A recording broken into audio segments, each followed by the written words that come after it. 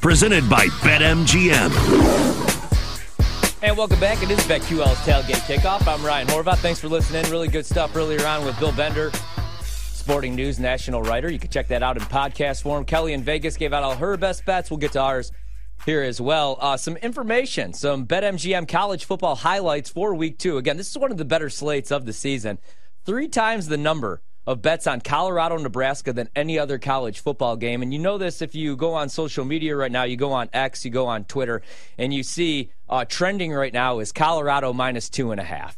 This moved from 4 to 2.5. At 2.5, I might buy back on a little bit of Colorado. My goal is here, I'm fine losing this bet. I did bet Nebraska. I don't feel good about it. We know what Matt Rule does. He takes over year 1 of a program. It's all about building culture. But in my opinion, if you want to build culture, the worst thing you could do for culture in your locker room is allowing Jeff Sims to throw 3 picks in a game. You got to run the football in this game. And I think they're going to do that against Colorado. And the only concern, because I love Travis Hunter, great player, plays both ways, 5-star, was supposed to go to Florida State, ends up following Deion. And is he going to be able to play 126 snaps every single week? So I want to see if Nebraska's able to run the ball against that Colorado defense. I do like the under. I think that correlates, and I am going to take a shot with Nebraska. That's the big game. But again, over at BetMGM, 3 times the number of bets on Colorado, Nebraska than any other college football game this season. Some other bet games. If you're looking at tickets, the most bet game, Colorado, Nebraska, right there, noon kickoff. Number 2, Alabama, Texas. We'll get to that game. It's in primetime, big game. Texas, they might be back. Alabama, a little bit of a rebuild year, but they're really tough defensively, and it's Nick Saban. And they're flying under the radar a little bit in the SEC this year, usually when you want to buy in on an Alabama team. The third most bet game, if you're looking at tickets, is Notre Dame, NC State. And I'm probably on the wrong side in that one. I am a little bit of a homer, but usually I fade Notre Dame in big spots. I think NC State's being a little overvalued at home. Not the biggest Dave Dorn guy. I don't love the offense, even with Brennan Armstrong taking over at quarterback. I like Devin Leary, honestly, who transferred over to Kentucky, and that's why I went over on their win total 6.5. Most bet team, if you're looking at handle, Colorado, and the number was 3. The most bet team as far as handle is Colorado today, minus 3. Second, Alabama, minus 7. And then Notre Dame is 7.5-point favorites, which is always scary if you're looking at the handle. So Notre Dame, number 3 right there. Most bet over tickets today, and I'm on one of these. I'll be with the public on Texas A&M and Miami. I think we're going to get some points in that game. We'll talk about that here in a second. 50.5 was the total. Ball State and Georgia taking some money on the over as far as tickets. 52.5 the total there. And then Ole Miss, Tulane, another game that I really like. That total 66.5. If you're looking at under tickets, the most bet today over at BetMGM, Colorado and Nebraska, 58.5. Texas, Alabama, 53.5. That's number 2. And then UNLV, Michigan, 57.5, which makes sense. UNLV probably not going to be able to do a whole lot offensively against a Michigan defense that brings back 9 starters, only gave up 17 points per game and 263 yards per game last season. UNLV, I went under on their win total coming into the season. Michigan looked really good week 1. They don't play anybody until they see Ohio State anyway. And even without Coach Harbaugh, J.J. McCarthy looked really good. They have Blake Corum. They have Donovan Edwards. Not going to do anything with the total, not going to do anything with the side. But that is the third most bet under as far as ticket count over at BetMGM. Shedeur Sanders over 2.5 passing touchdowns, which is a little bit better than even money. Plus 115 is the most bet player prop over at BetMGM. Jeff Sims, big game Jeff Sims, over 68.5 rushing yards. That's the second most bet prop. That's one I would stay away from. Third most bet prop, Wisconsin running back Braylon Allen over 16.5 receiving yards. Sanders over 313 passing yards is the fourth most bet prop. And then Travis Hunter, who goes both ways for Colorado wide receiver defensive back, over 73.5 receiving yards, which is a minus 115 price. That's the fifth most bet player prop over at BetMGM. This information coming from Drew Odell, senior associate and PR data analyst over at BetMGM. All right, let's get back to these games. Let's get back to the picks for today. I'm going to be on the Notre Dame side. I'm going to be on the Nebraska side. Not my favorite bets coming into the day. So let's see what else we got for the people today. I am going to be on Miami. I grabbed Miami at 4. I also went over on their win total. We talked about that. You know, usually if a guy takes over, like Mario Cristobal did, goes back home, takes over that Miami program, did a really good job at Oregon, usually you don't get to reboot things after one terrible season, but that's what they allowed Mario to do. Josh Gaddis is gone as OC. And I really like this Miami offense. And then you want to talk about offense, we got to go over to the Texas A&M offensive side of the ball. And the reason that I like them coming into the season is for the first time in 3 decades, Jimbo Fisher's not going to be calling plays from a loose leaf sheet of paper, hands over play calling duties to Bobby Petrino. And we saw week one. Now, granted, they're going to step up in class against a Miami defense today, but they hung 52 points. Connor Wegman was a 5-star recruit. Week one, they played with more pace, like I said. And my biggest question mark for A&M coming into the season was going to be, can their offensive line hold up? And especially when you're going against this Miami front. But week one, they got rid of the ball quickly, looked pretty dang good. Miami has a new OC this season, as I brought up, Shannon Dawson. Week one, their run game looked much improved. They actually ran for their most yards in a game since the 2020 season, and they did it with multiple backs, Miami did. Henry Parrish Jr. had 90 yards on the ground. Mark Fletcher Jr. had 76 yards rushing. And then they had two other backs with more than 30 yards on the ground. A&M really struggled against the run last season. Now, they do hit the transfer portal. They also had one of the better recruiting classes in the nation, a bunch of 5-star talent. But they're going to have to be able to stop the run today if they're going to hold down this Miami offense, because Tyler Van Dyke, their quarterback's back healthy this season.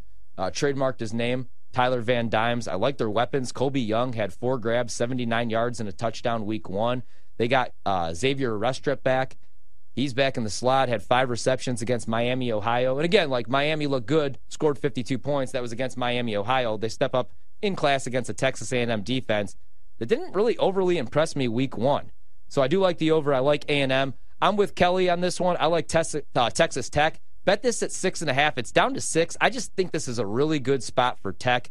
It was a brutal week one upset loss. They blow a 17-0 lead, though, in that game to Wyoming. So I think the box score is a little misleading. They did have a 3-score lead against Wyoming. And a lot of people like Tech coming into the season. Some people had them as a dark horse Big 12 contender.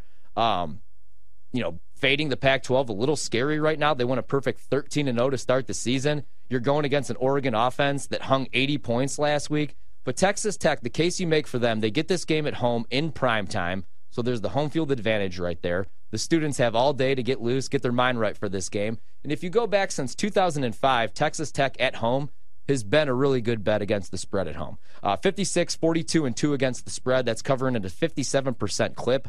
A top 10 tough place to play in the country, in my opinion. And also, Oregon's offense hung 80 last week, but this is going to be the first road test for Bo Nix, and it's going to be his first road game without Kenny Dillingham, who's now the head coach over at Arizona State, as his offensive coordinator. We also get some narratives in this game, some good revenge game narratives. Texas Tech quarterback Tyler Shuck wanted to be the guy at Oregon.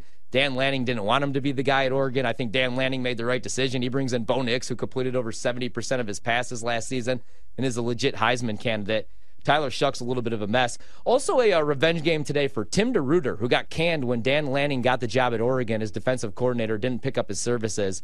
So he heads over to Texas Tech. In this game, it comes down to Texas Tech has to be good on early downs if they're going to hang in this game with Oregon. Oregon's biggest question mark, though, is their secondary. They lose guys like Christian Gonzalez from last year's team. They're now in the National Football League. So I'm going to take Tech to keep this game close. The big one tonight, Texas-Alabama. I did take a shot with Texas here, 7.5-point dogs. I think the play is the under. Now, this continues to tick down. You're going to want to see where that closes at right before game time. But right now, Alabama's dealing with some injuries in their secondary. I'm big on Texas this season in the Big 12. Took their win total over 10 wins. Took them better than even money to win the Big 12.